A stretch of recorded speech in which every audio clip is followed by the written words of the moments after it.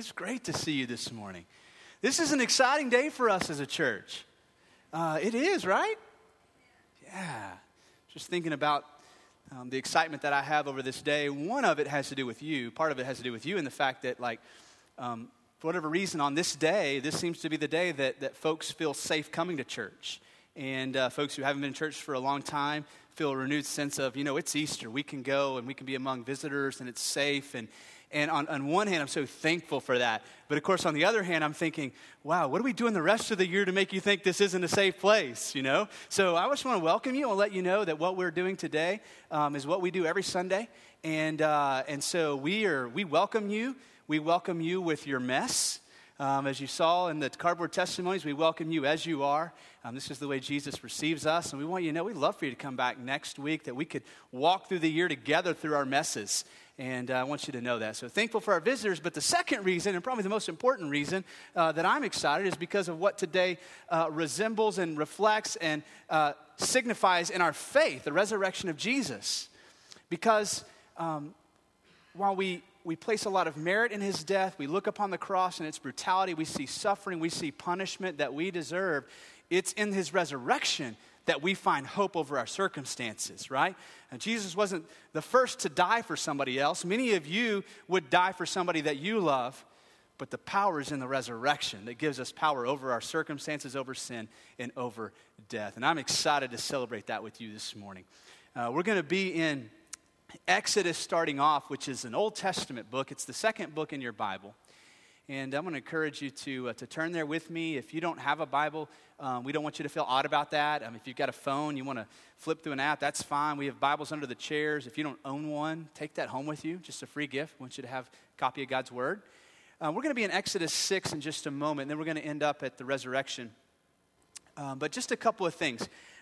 First of all, if you're a visitor, like for the first time, and you're kind of checking out what is Solid Rock about, we want you to know that Jesus, not just today, but every day, means a great deal to us. And as a church, if you wonder who we are, that is who we are. We are a people who have been commissioned to make a big deal about Jesus. And in the last few months, for folks who've been attending, we've been seeing a lot of exciting things happening. Not just the numbers growing, but like life transformation happening. The more we make of Jesus, the more he changes us from the inside out. And so I want you to know that we're excited about what he's doing, but more than that, we want your cardboard to be flipped today. That as you make much of Jesus in your own life, that you would begin to experience that life transformation that only he can do in you.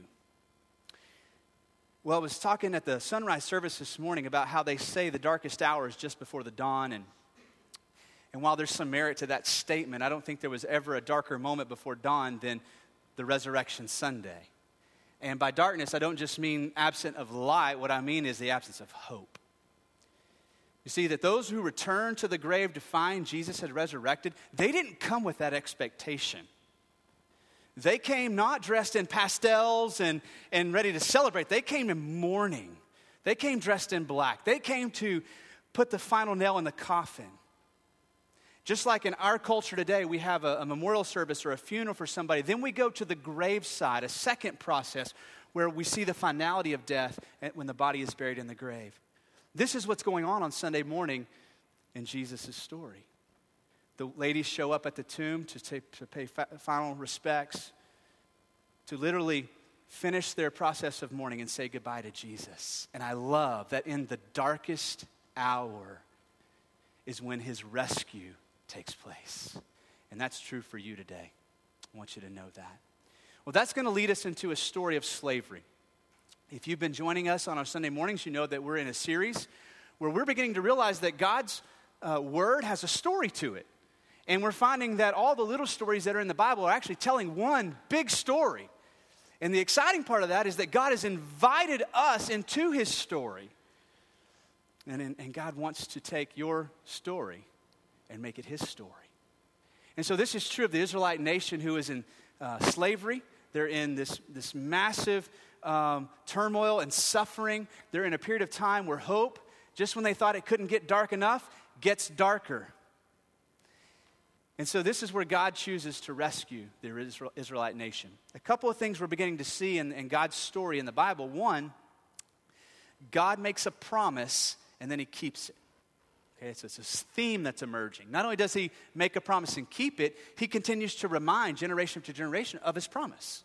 We see he makes a promise to Abraham. He says, Abraham, through your descendants, I'm going to make a great nation. I'm going to make for myself a kingdom, and I'm going to bless all other people through your descendants. And he made him a promise. But then he has a son named Isaac, and God speaks to Isaac and says, oh yeah, I've made a promise to your father Abraham, and we're passing this promise on to you.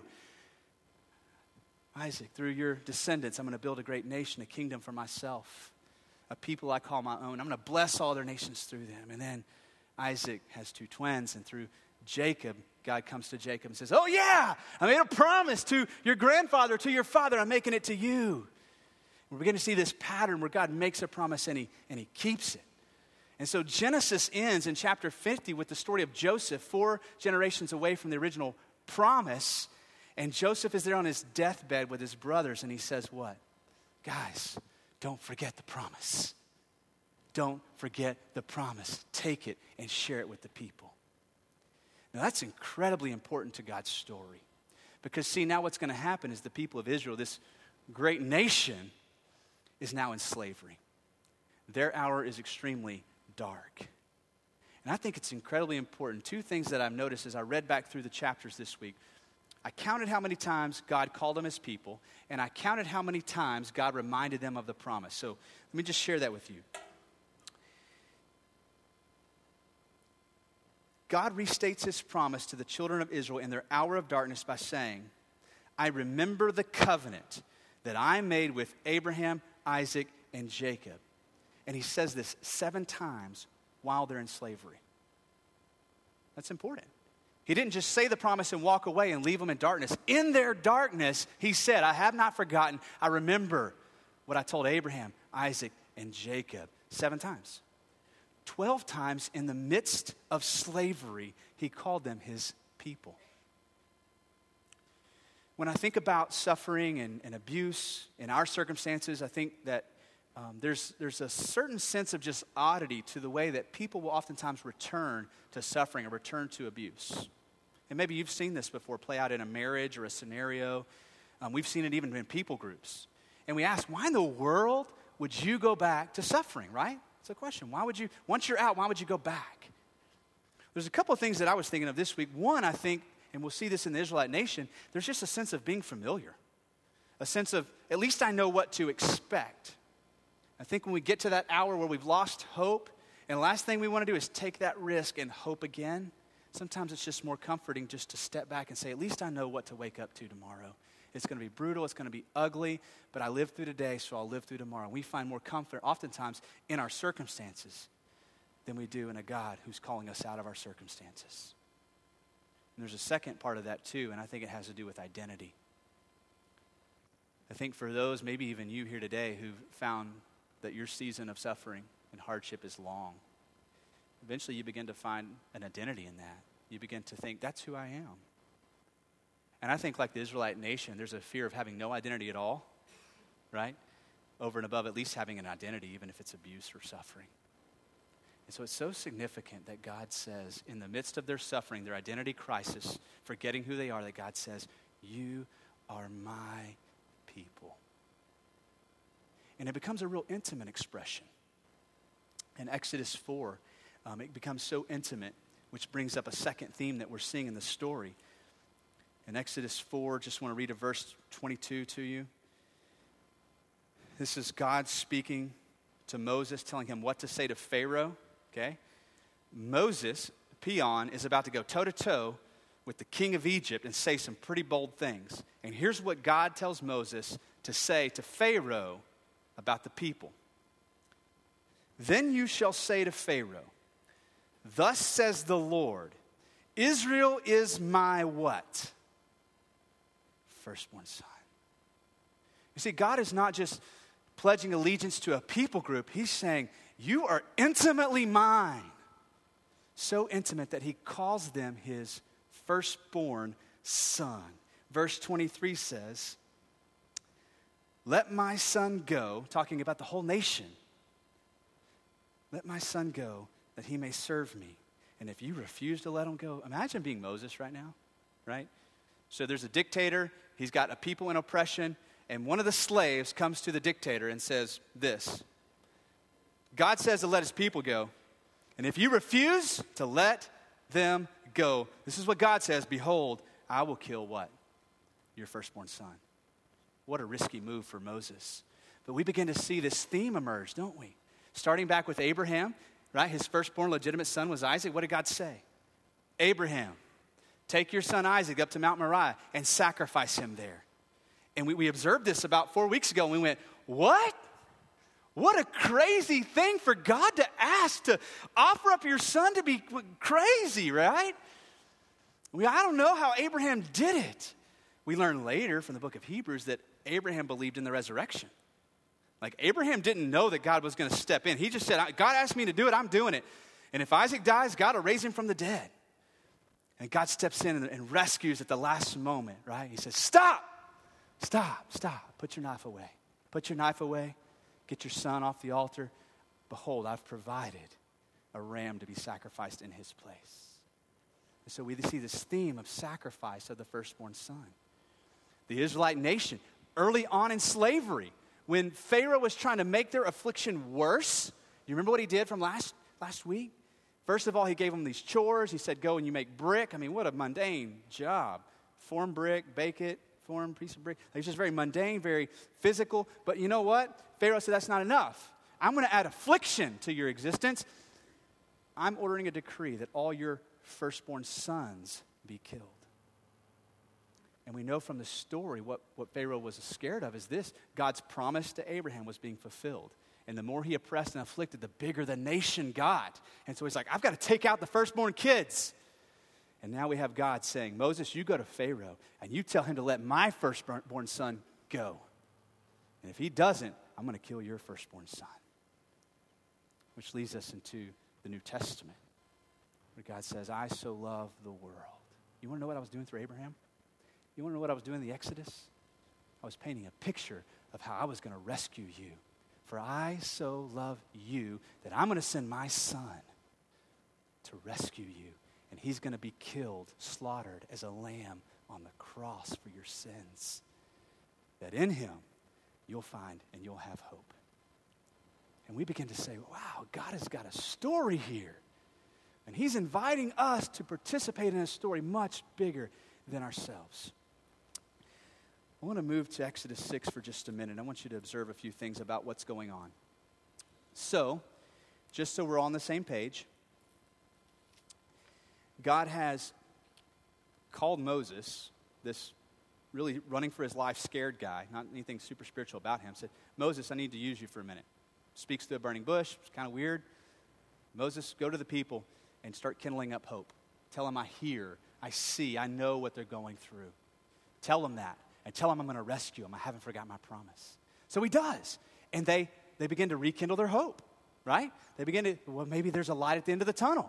The problem wasn't that there wasn't a light at the end of the tunnel. The problem is where they saw the end of the tunnel. They wanted God to rescue them on their turf, in their way.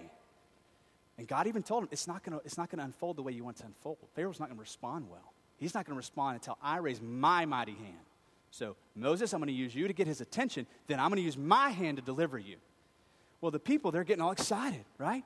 God's going to rescue us. He's heard our cry. He knows, and he's here. And then it doesn't go the way they want it to go. Pharaoh's response to Moses was, sounds like y'all have got a little bit too much time on your hands. Tell you what, instead of just making brick, now go get up a little earlier, go gather all the supplies, and then come make the brick. And oh, by the way, you got to make just as many. And so we see that darkness became darker and hope began to dim until there was for these people seemingly no hope left. In Exodus 6, God says, but the Lord says to Moses, now, what a powerful word. Like, in your circumstances, for God to say, now. Doesn't that answer a big question in our hearts? How long, O Lord, will you forget me, as the psalmist said? How long must I dwell in this darkness? How long before the veil is lifted? And God says, now. So God says, now you shall see what I will do to Pharaoh For with a strong hand, he will send them out. And with a strong hand, he will drive them out. Now, what we're beginning to learn in the story, whose mighty hand we're talking about here. Are we talking about Pharaoh's mighty hand? Are we talking about Moses' mighty hand? We're talking about God himself intimately rescuing his people. I love that, right? I mean, for humanity, we tend to make much of people, right? We love heroes. And God chose not to work through Moses, the hero of the story. He says, Pharaoh's not going to let you go until I move Pharaoh. I love how God does this. Continuing in verse 6, he says, say therefore to the people of Israel, I'm the Lord. It's almost like he's reminding Moses, you're not the Lord. I'm the Lord. And I will bring you out from under your burdens of the Egyptians. And I will deliver you from slavery to them. And I will redeem you with an outstretched arm and with great acts of judgment. And I will take you to be my people, and I will be your God. And you shall know that I am the Lord, your God. You see how intimate God is in the rescue? Like, God doesn't want to use me to rescue you, this band, this church. He's asked us to proclaim the message boldly and loudly. But I want you to understand, even if you come down and ask us to pray over you, we're inviting you to Jesus, not to us. He's the rescuer in the story, as we're about to see. Now, verse 9 of chapter 6, I'll just read it so we have some kind of idea of what's going on in their story. Moses spoke thus to the people of Israel, but they didn't listen to Moses. Why? Because of their broken spirit and harsh slavery. They had given up on trusting God. And they were trusting in their circumstances. And while Pharaoh and Egypt were brutal, at least they knew what to expect and they knew who they were. Rather than trusting in God, they began to trust in their circumstances. Well, God, because he doesn't respond to our circumstances or our lack of faith or our lack of faithfulness or our lack of, you just fill in the blank, he's gonna do this anyway. See, I think we teach a false thing in the church when we say to people, if you'll get dressed up and wear the pastels, you know, if you'll show up and you'll quit cussing for a day and you'll look religious, like that's what makes God happy. Now, nobody says that, but we inadvertently say that, don't we? Right? Come dress like me and talk like me and Jesus will be happy with you. I mean, in the darkest hour for these people where there was no hope left, there was no faithfulness, like this is when God steps in and says, now I get to be the rescuer. And I want to share that with you, especially if you're here today and you're like, Easter's the one time I come to church because it kind of feels safe. And like, I just want you to know that. Like, don't put your hope in the way you dress, you know, thinking that if you quit cussing for a day, God's going to love you. You know, don't buy into those lies. In the midst of this disobedience and faithlessness and darkness of hope, what does God say? You are my son. That's who you are. This gets reiterated. Hosea 11:1. Later on in the Old Testament, this is what Hosea says looking back at the Exodus. He says, when Israel was a child, you want to know what God's doing in the midst of your hardship and suffering? When Israel was a child, right? When my nation was just a child in slavery, I loved him. And out of Egypt, I called my son. God is not a religious deity to be admired from a distance. God is a loving Father who intimately wants to flip your cardboard today. He wants to change your identity today and say to you, that's no longer who you are. You're no longer defined by what happened to you as a child or what you've done as a teenager in college or the recklessness that you've lived. You're not defined by those things. Here, let me rewrite your story. And he wants to flip your identity today. He wants to call you his own. Say, you're mine. He wants to rescue you intimately. What happens from here is this. God tells Moses, go back to Pharaoh. And I'm going to tell him, warn him about these plagues that are going to happen. Okay, 10 of them. And he even tells him he's not going to respond till the very end. Okay, it's going to be some crazy things happening in the plagues. You should go back and read it. It's just mind-blowing what God does. And so all along, Pharaoh's not responding. His hard heart, I'm not letting these people go. I'm not letting them go. I am not letting them go. Then finally comes the 10th plague. Okay? the death of the firstborn. And what happens is this. Remember what God said? You let my son go, or your sons are going to die. Well, this is the plague. And so God speaks through Moses. He says, tell the people to go out and find a lamb. A spotless, just a little gentle, tender, innocent. Like the more innocent, the better. You go find a lamb. Here's what I want you to do. I want you to slaughter that lamb. Wow. Slaughter the lamb. And then, what I want you to do is I want you to take the blood from that lamb. And I don't want you to do this in secret. I don't want you to do this in your back room. I want you to go outside of your house and turn around and look at the door, and I want you to paint this blood across the doorposts, the header of your door. I want you to express outwardly, this is who is on the inside. And then tonight, the angel of death is going to come through this and sweep through this land. And the angel of death is going to take the life of all the firstborn sons, except for those homes that have been painted by the blood of the Lamb. He will pass over those homes. And this is what happened. I don't think we in our minds can grasp the awakening that morning of families to the death of a child. And once they begin to realize and talk to their neighbors, this wasn't just my child, it was like ours, this is a big deal. And Pharaoh's heart is shattered, and he says, let them go. Get your stuff and get out of here, is literally what he says. And so as the Israelite people are gathering all their stuff and their what livestock and what little bit of possession they have, and is this real? In that moment of I don't want to get my hopes up again, right? Because at the last minute, Pharaoh could say, stop them. And they're gathering their stuff and at just the right moment, when we had given up hope. Where did this come from? And Pharaoh lets them go.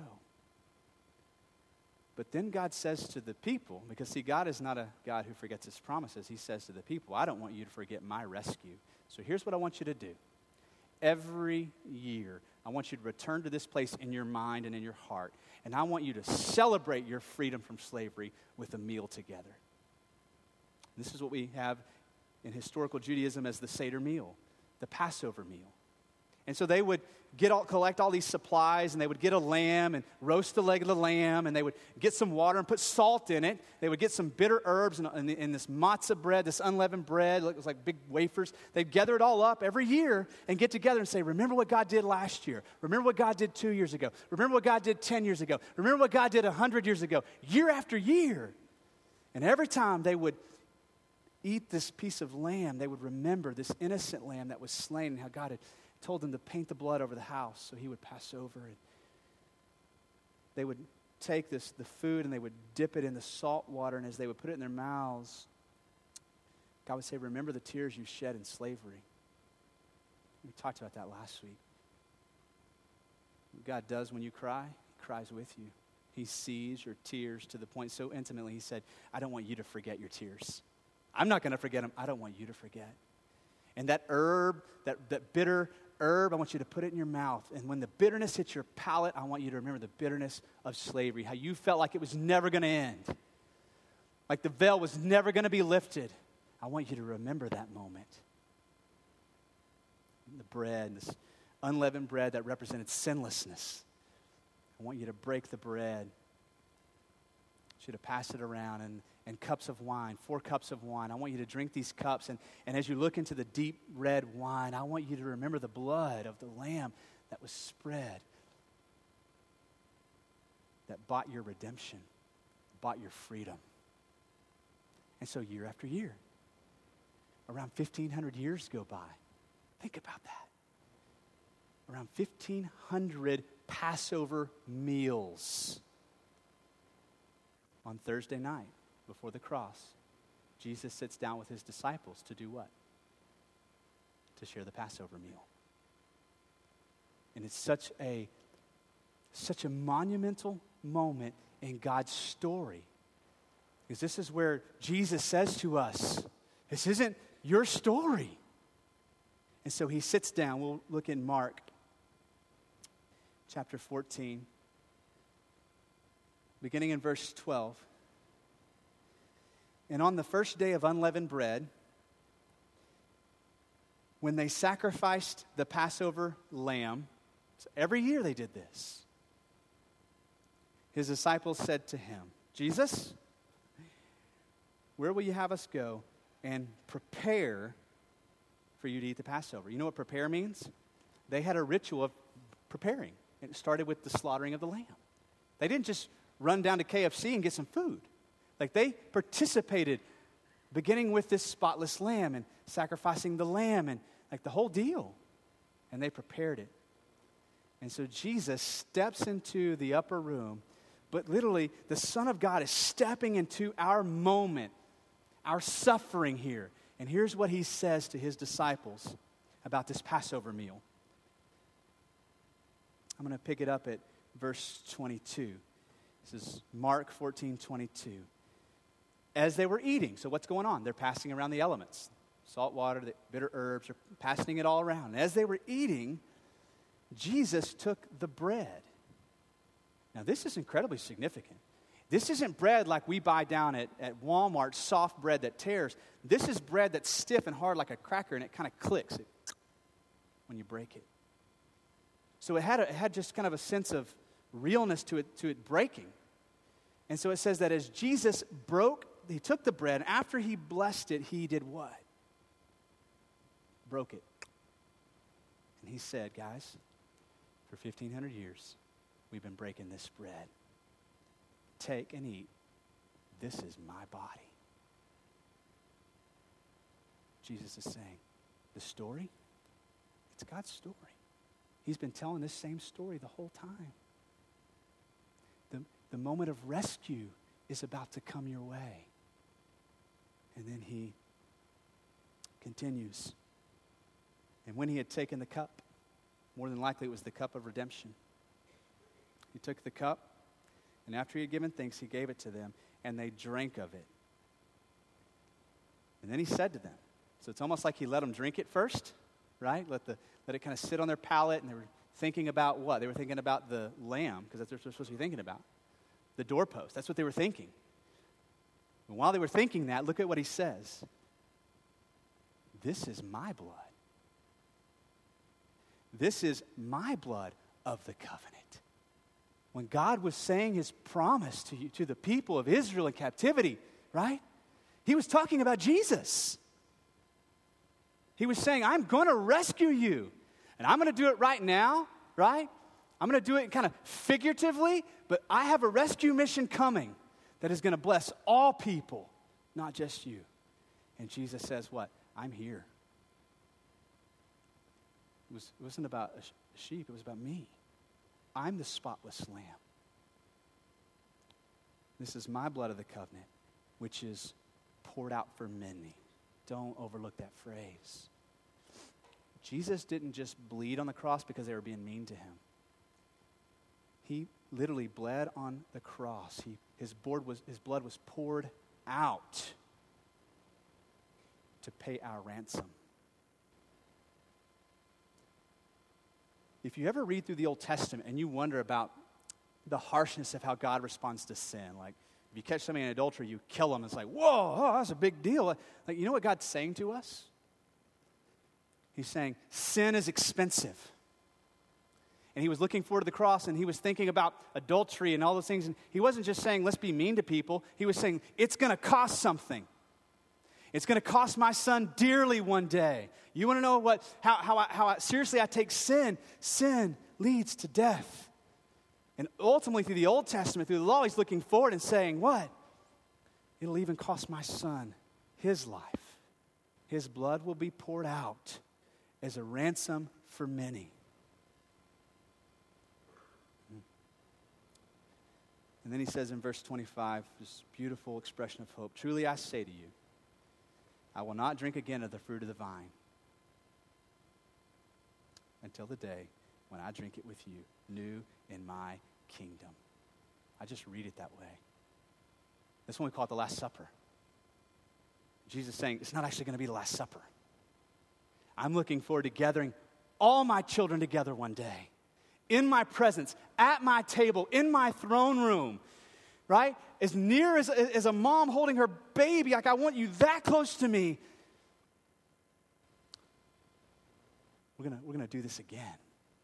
We're gonna celebrate this redemption again one day. And he says to all those who would believe, you look forward to that. I'm reserving that for you.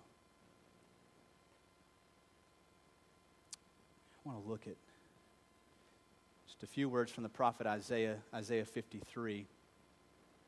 But to understand what we're about to hear from Isaiah, I want you to try to understand where he's at in the timeline. I think it's important. Isaiah is a prophet who comes way after the Exodus.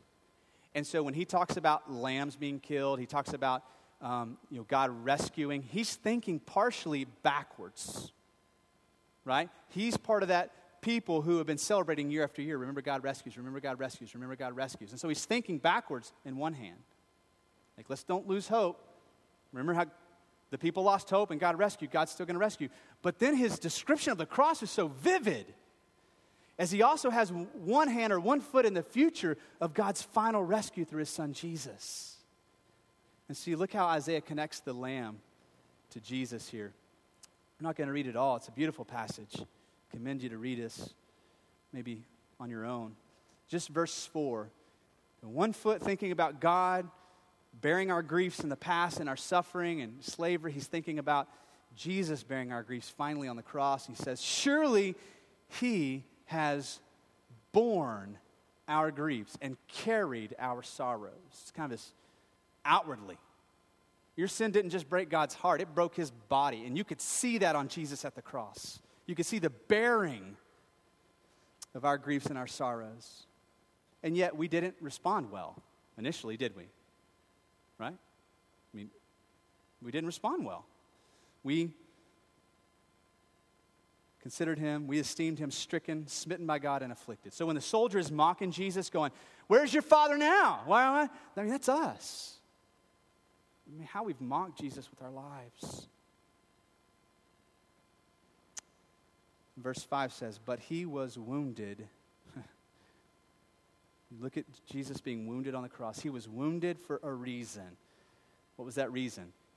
Our transgressions. See how God's saying that? Sin is weighty. Sin is expensive. When you see my son dying on the cross, you'll know how expensive it is. He was wounded for our transgressions. These next descriptions imply weight. I don't know if you've ever almost been under suffocation, or it's the idea of being at the bottom of the ocean, just feeling weight. That's how God's heart is being described at the cross. He was crushed for our iniquities, and upon him was the chastisement that brought us peace. And with his stripes, we are healed. All we like sheep have gone astray in turn. Who's supposed to be the sheep? We are. Israel didn't get that. You go butcher the lamb, right? It's supposed to be you, right? That was what we saw in Isaac. It was supposed to be Isaac. And God's saying, here, I'll provide the sacrifice. We like sheep have gone astray. We've turned, each one of us, to his own way. And the Lord has laid on him, though, the iniquity of us all. He was oppressed, he was afflicted, yet he opened not his mouth, like a lamb that is led to what? The slaughter. And like a sheep that is silent before its shearers, or like a sheep before its shearers is silent, so he opened not his mouth. John the Baptist, when he saw Jesus coming, right, for the first time, when Jesus was launching his ministry and he sees Jesus coming, do you remember what he said? He said, here comes my cousin, here comes a super religious rabbi. What did he say? Here comes the Lamb of God who will take away the sins of the world. You see how God's telling one story? And I hope you see too how God wants to make his story your story. He's calling you to himself today. He's saying, now. Drop the lies. I love Madeline's testimony. I was believing these lies, and then she flips it. God is saying that to us today. Drop those lies. I am not impressed with religion, pastel colors. I'm wearing it. I'm not impressed with all that mess. I'm calling the sick, the suffering, those who are heavy burdened. I'm calling them to my feet. I'm calling them to my arms. I want to take those who identify with abuse or suffering or hopelessness or lack of faith, like John Grubbs. He was a Christian persecutor. I'm calling those people to myself, and I want to flip your story today. I'm not going to let you call yourself anything but my people. God wants to rescue you today. Praise His name.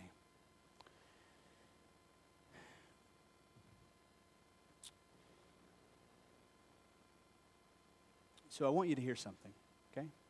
If you decide not to come back to church, until next Easter, I want you to hear something, okay? What Easter means for us and to us is, one, God has a bigger story. When Jesus died on the cross, though the world had lost hope, His Father hadn't. His Father knew the resurrection was coming, okay? I want you to hear that God sees your circumstances and whatever sense of hopelessness you're in right now, and He wants you to know, I see that. I see it. I do. And He wants to take from you all the lies that you bought into. Religion, all the lies that you've been taught. He wants to take those things away and set them down. And He's something He wants to hand you in return. Okay? Here's what it is. He wants to hand you grace, forgiveness, mercy, love, and righteousness in a new identity. He wants to do that. And you don't even have to promise to come back next week for Him to give it to you. And He's saying, listen, come to me today. That's what the resurrection means to us. I want to pray for you, and if that's you today, and you're like, okay, what do I do next? That's a great question. That's what they asked in the church. What do I do next? Peter said, repent and be baptized, right? Turn to God. Turn away from your old identity, turn to your new identity in Christ. And then with baptism, you paint it for the world to see. That's no longer who you are new. Paul says what? Even when we were dead in our trespasses, so maybe we should just write that on our cardboard. I was dead in my trespasses. While we were dead in our trespasses, God made us alive. God wants to make you alive today. So I'm going to pray for you in a moment, and I'm going to encourage you that wherever you are, if you choose to stand and sing with us or stay seated, if you'd like to come down and kneel and pray, if you want to go to a prayer room, at the end of our services, we'll have our prayer partners down here at the front, and they're here. They want to pray with you and over you and for you. But the most important thing that you would hear today is that God is calling you Himself, okay? He's calling you. You can do it where you're at by simply trusting in your own heart that He is the Son of the living God and that He has died for your sins on the cross and rose from the grave to give you forgiveness of sins and eternal life. That's the gospel.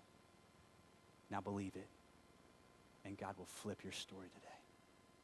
Let me pray for you as the worship team comes back up.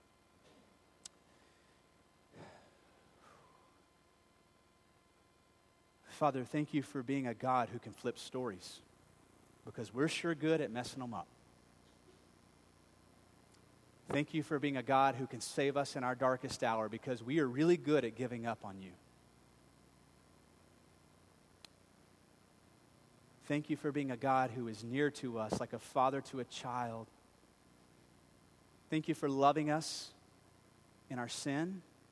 Thank you for crying with us in our weeping and mourning. Thank you for breaking with us in our brokenness. And thank you for being a safe place that we can come this morning and bring in the whole mess to you. Just handing the cardboard to you and saying, here, you write my story. Lord Jesus, that's what we want today. We want you to write our stories. We want to leave here today not just better, but different. We don't want to just leave here happy. We want to leave here transformed. So, Lord Jesus, meet us now as we bring our lives to you, our message to you, and flip our stories in Jesus' powerful name.